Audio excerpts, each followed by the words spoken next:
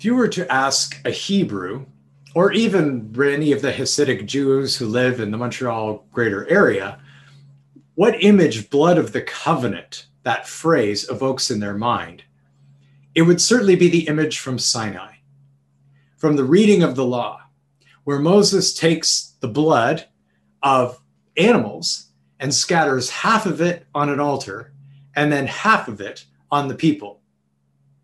When I'm teaching confirmation class or even adult instruction and people say, Pastor, sometimes it seems like worship is really boring, I'll tell them, well, at least it's not bloody. It's pretty sanitary the way we do worship. Worship for the ancient people of God involved an awful lot of gore.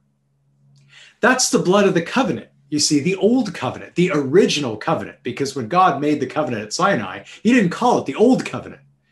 It was the only one. He took blood, Moses, and sprayed it on God and the people and sealed the deal. And the deal was this: the Lord would be their God and they would be his people. That was the covenant. Now, that's probably the same image that the disciples had as they gathered with Jesus for the Passover meal and began to recite the whole event of what happened with God rescuing the people from slavery in Egypt, bringing them out to Sinai, and then cutting this covenant with them at the mountain. They were thinking about this deal that God had made, that God would be with them to be their God, and they would forever be God's people. But as they celebrate that covenant, Jesus makes a new one with them. It's the same new covenant that was promised through prophets like Jeremiah that we heard just a few weeks ago. I will make a new covenant with the house of Israel and the house of Judah, not like the old one, the Lord said, which the people broke, even though I was their husband, says the Lord. This is going to be, if you will, a new deal. And God would once again be not only God for the people of Israel, but for all people, so that all people might become his people. That's the freight, the weight of what Jesus is doing when he says, "This is my blood of the covenant, which is poured out for many." My blood for a new deal. Now, the other thing that happens when I teach adult instruction and confirmation class is at some point, the question comes up about all these different denominations. We've got Roman Catholics. We've got Eastern Orthodox, American Orthodox, Lutherans of different varieties, Anglicans of different varieties, the United Church, Presbyterian, Methodist, Baptist, Pentecostal, Seventh-day Adventists, to mention nothing of the Mormons and the Jehovah's Witnesses, who sometimes claim to also be Christian. How do we sort all this out? What do we do with all these different Christians? And as a pastor, I sat back in my study years ago and said, how do I make this a little bit simpler? Because that's part of my job, is to take very complicated things and try to make them easier to understand. And I realized that you could really split up all Christians into 3 different groups, just 3, by asking 2 questions and seeing what people's answers were to those 2 simple questions. The first is, what did Jesus come to do? And the second is, where do I connect with Jesus now? Now, the first question, what did Jesus come to do, is going to be tomorrow night's theme. As we look at the evidences for Jesus's love, that's what Jesus is doing when he comes into the world, is to demonstrate in concrete acts God's love and to take action on our behalf to save us. But tonight we're going to look at that second question. Where do we connect with Jesus now?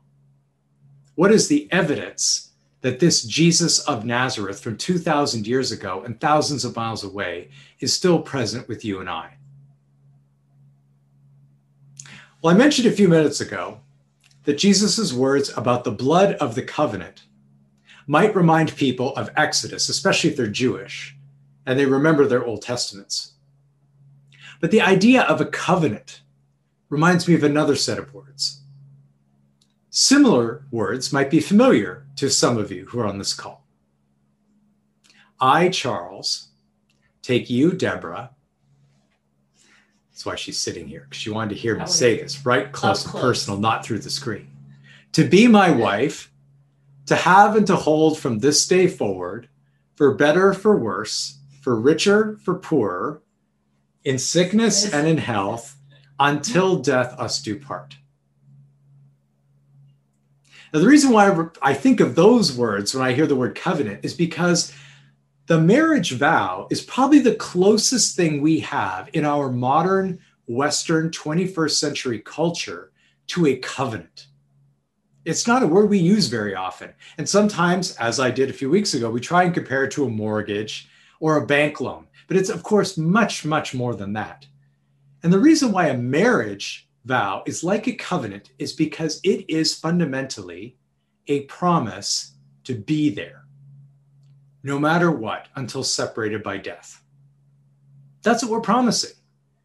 Come, as former Prime Minister Paul Martin used to say, hell or high water, we will be there for each other.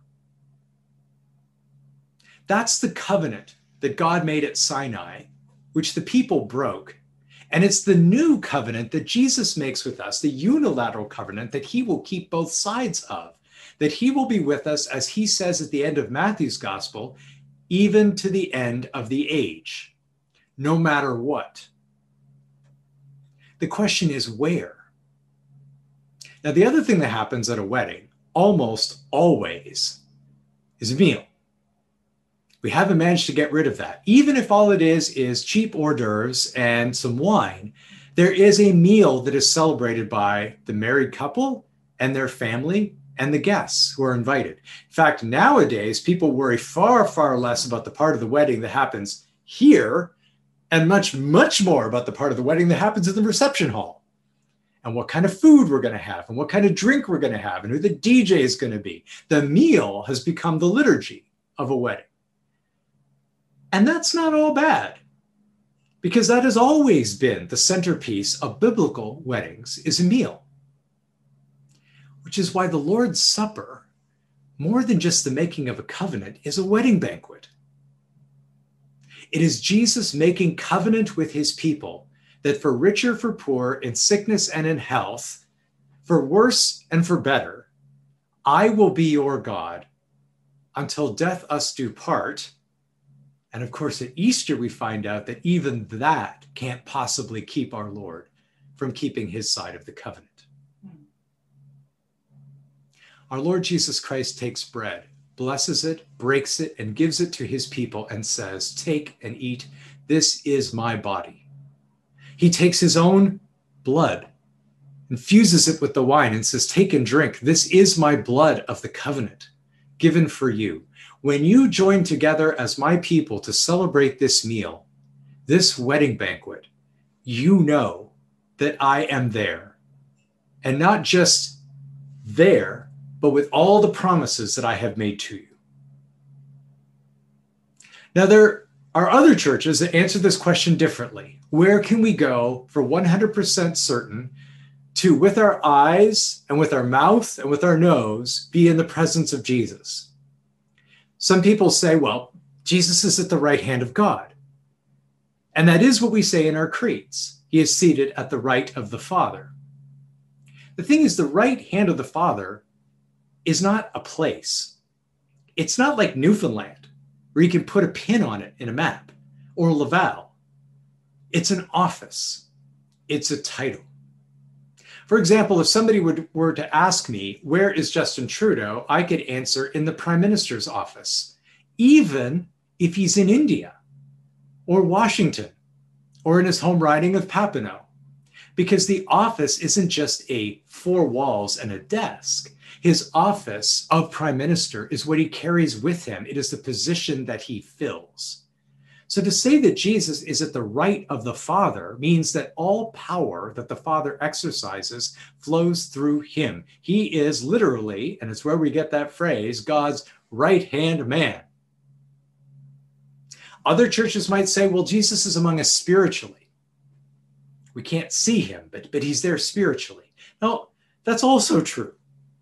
Jesus certainly is with us spiritually, but we have to be careful with what we mean by the word spiritual. Usually we think of spiritual as meaning ghostly or invisible or intangible, when the Bible doesn't really talk about spiritual that way.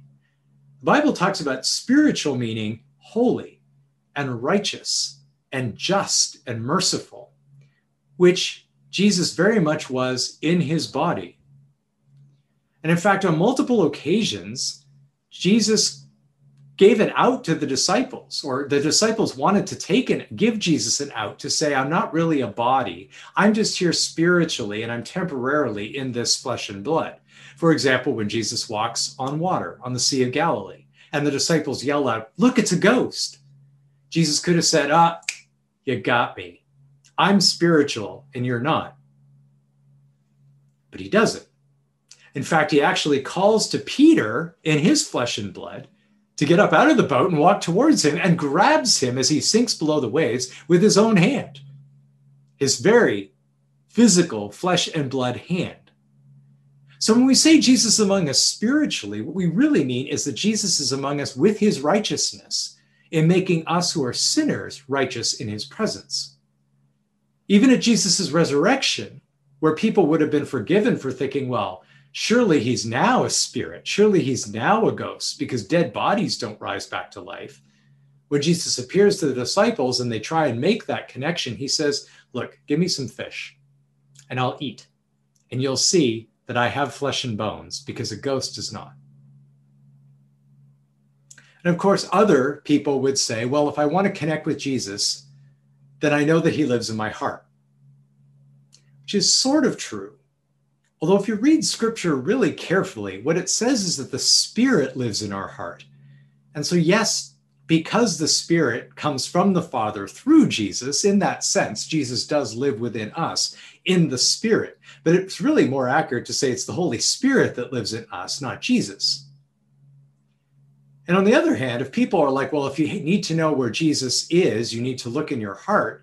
I don't want to have to perform open heart surgery every time I want somebody to see Jesus. I mentioned to Emily during the earlier service at 4:00, with all of the emails that we send out every week in response to people, we would have to hate having to keep cutting out our heart and sending it electronically to people and say, here's Jesus.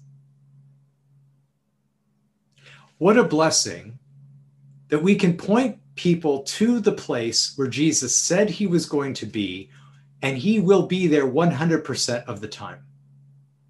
And where are those places?